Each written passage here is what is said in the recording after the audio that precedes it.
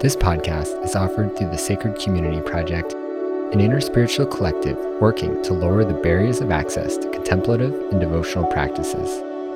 Through the universal teachings of love, service, remembrance, and truth, SCP utilizes modern technology to promote eternal values. Learn more at sacredcommunityproject.org. Hello, and welcome to the Sacred Community Podcast. My name is Xander, and I'll be your host for today's episode. Today's podcast features audio from Sitaram recorded during SCP's first Sacred Community Retreat, which was hosted in 2023 on Salt Spring Island in British Columbia. In this talk, Sitaram reads a modified version of the SCP Invocation that a facilitator reads before each and every one of SCP's online satsang hangs, and gives a talk on the importance of the invocation and how sacred community ultimately is loving awareness practiced together. You know, each and every time I hear the invocation read, and especially during this talk at the retreat, I get chills all over my body. There's something that I can't really put my finger on about it, but what I can say is that it does a really great job at setting up a container to have real, honest discussions with each other without people having to worry about stepping on each other's toes. You know, when the invocation was written, it came out of a conversation that we all had together about our experiences in community, what had worked in the past, what hadn't worked in the past, what we wanted to see from sacred community, what the satsang hangs could be for us, how we wanted to be supported, how we wanted to give support. And it really encompasses all of that into a really succinct way that touches on everything that could come up in a communal conversation. You know, in each and every one of our satsang hangs, people are really able to share authentically, to share honestly how deeply they can go in their hearts. And everybody else who's there is really able to support it. I think largely, in fact, due to the invocation and how it's set up. I think the other aspect that leads to that is the fact that everybody who shows up really authentically wants to be there and is there to intentionally nurture our souls and enter into this practice of sacred community, of loving awareness together. I think both the invocation and Sitaram's talk give a really good sense of what it's like to be in a satsang hang, what our intentions are behind the sacred community retreats. And actually, I'm excited to say that if any of this resonates with you, Sacred Community Project is actually hosting 2 retreats this year. One on the east coast of the United States and one again in British Columbia on the west coast of North America. If you're interested at all in the retreats and joining the satsang hangs and getting more involved, you can check out the links in the description or head over to the Sacred Community Project website at sacredcommunityproject.org to register and learn more.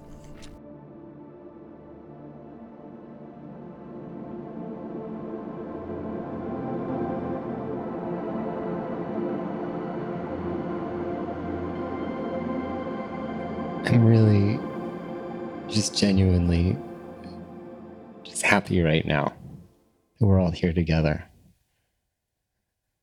Being over there and eating dinner and having conversations and already seeing just miraculous things happening. The table I sat in, and at one point in time, a lot of the people didn't know each other, but everyone that was sitting down at that table all lived in Victoria together and didn't know it. I was the only one.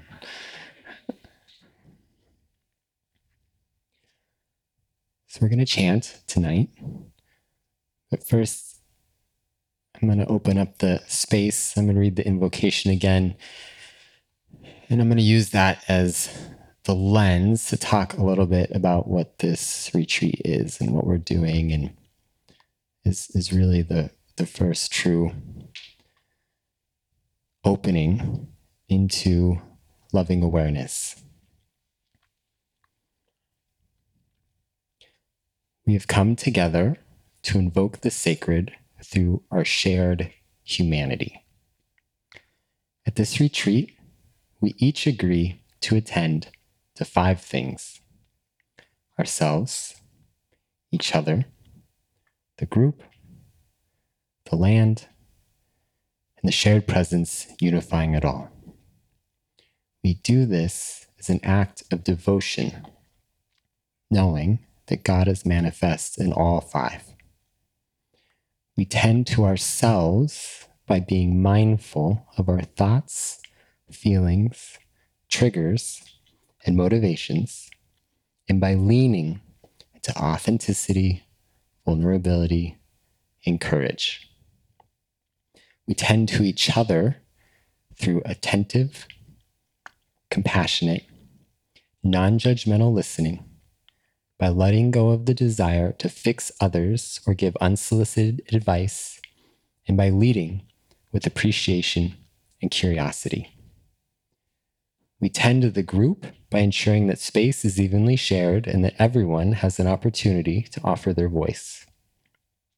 We tend to the land by appreciating beauty and acting as a good guest. We remember our interdependence with the world and acknowledge we are not separate from collective sorrow, collective aid, or systemic influences associated with race, class, gender, sexuality, or ability. We tend to communal presence by actively cultivating sacred silence and by holding our identities, roles, and ideologies lightly so the soul can shine through. With this invocation, we ask that the universal Guru guide us as we enter into this sacred space together.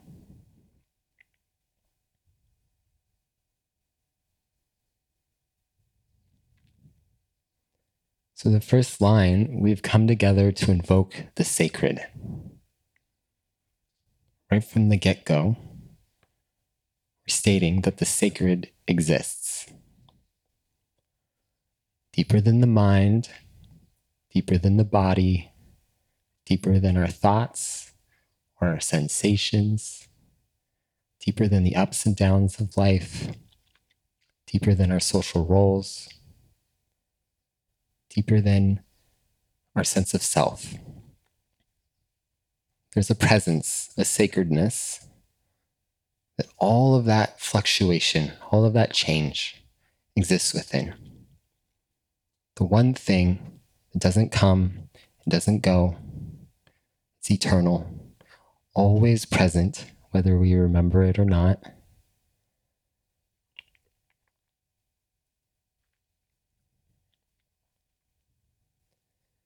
It's been called by so many different names, different people, different traditions over time. I'm personally very comfortable calling that presence God. You don't have to. Another great word for it is awareness or presence, love. One of the names that our teacher, Ram Dass, called it is loving awareness. And everything else about this invocation, I can only really understand it through that lens of loving awareness. Because the other part of this line, we've come together to invoke the sacred through our shared humanity. So many of us have heard Ram Dass's teachings about how he loved his wheelchair. He loved the pain in his body. Sometimes he would talk about how he loves his dark thoughts. Right? That ability to hold all of it in love. So this presence that's deeper than all these fluctuations is also not separate. It holds all of it in love. So we don't have to skirt around our humanity. We don't have to pretend like we don't suffer, that we don't suffer in our lives, right? That we don't have pain, we don't have insecurity. Yeah? We don't have to pretend that. That too can be allowed. Yeah, all parts of ourselves are allowed. In that way, we hold that for each other. Ram Dass was in immense pain. So when he talks about how he loved his pain, he doesn't mean that his pain wasn't painful. Yeah, he's talking about something else. A depth of presence in our being that can truly hold our experience, the pleasant and the unpleasant, the joyful and the pain, in that soft, merciful presence of love. And sacred community is loving awareness practice together. Yeah. So by us attending to our full self through being aware of our thoughts and feelings and triggers, by attending to each other with loving presence, yeah, we're enacting loving awareness together as a group. And to me, that's sacred community. So all parts of ourselves are allowed, and all parts of each other are allowed. And if someone's whole and they're sharing something difficult they went through, there's a lot of ways we can respond. Usually we're pretty quick to want to fix it for them. But if they're a free being, if we're trusting that this is God in front of us, what would it be like instead to just honor what they're saying? Yeah. So this is what this invocation is. It's practicing loving awareness together. Tending to the land, appreciating beauty. I mean, we are surrounded by such a beautiful manifestation of the divine. Right now I'm hearing the birds chirping. Yeah.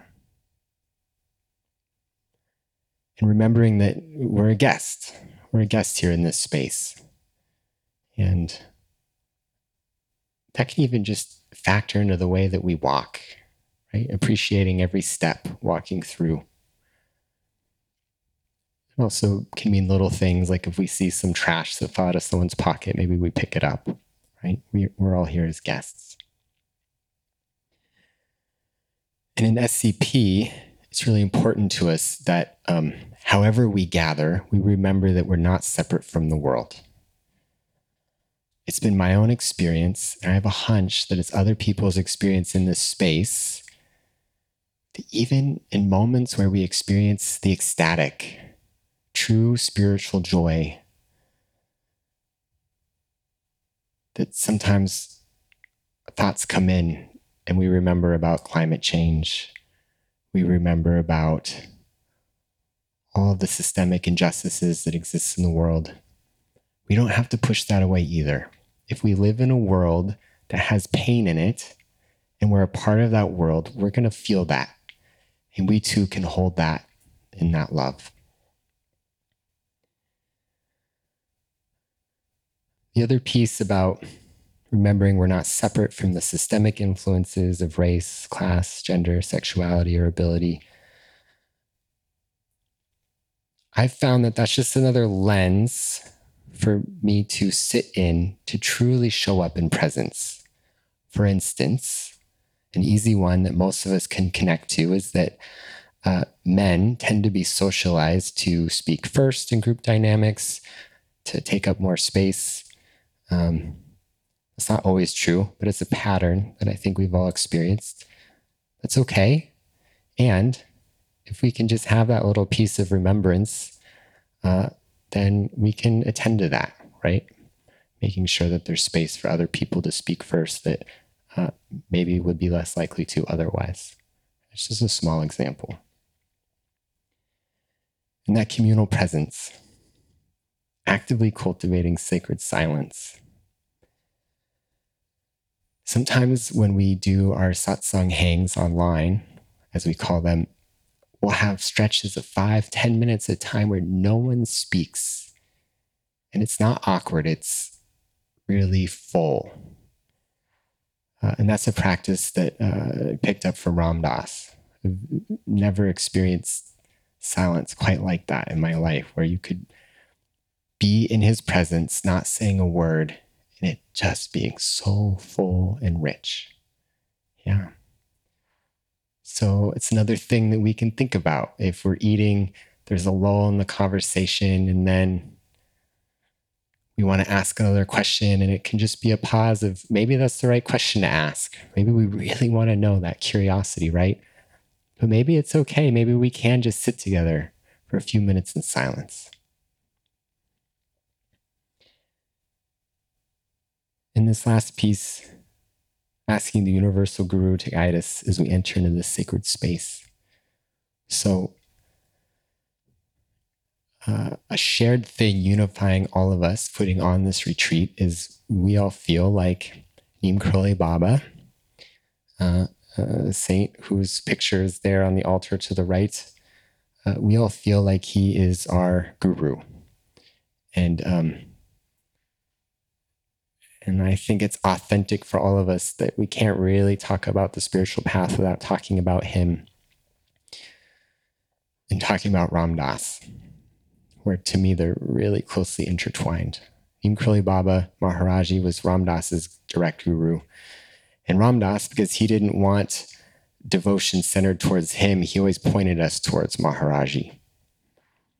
So for us, Ram Dass and Maharaji is the form that the guru takes. And so we'll be talking about that.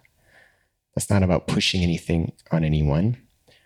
It's about an understanding, a core understanding that in India, it's said that we all have a guru, right? There's the inner guru, the guru principle. It's a very particular relationship with God where it's the aspect of God that is drawing us towards, sometimes said as the remover of darkness, that which removes the ignorance from our eyes. And for some of us, the guru can take a physical form as a physical teacher. For others, it can be what's said to be a more subtle form. I already had conversations with people at dinner that talked about meeting the guru in a dream and waking up with tears pouring down the eyes, right? So regardless of how the meeting happens, when it happens, we just know it's real. And it can also be totally just an intuitive sense. We have some interconnection with our intuition, that still small voice that guides us to the next step on our path. And that is what we're singing to when we sing kirtan. This whole totality. Yeah. It's the God that holds all of our experience. It's the God that pulls us towards God, that personal relationship. It's also the God that is infused in every tangible moment of our day.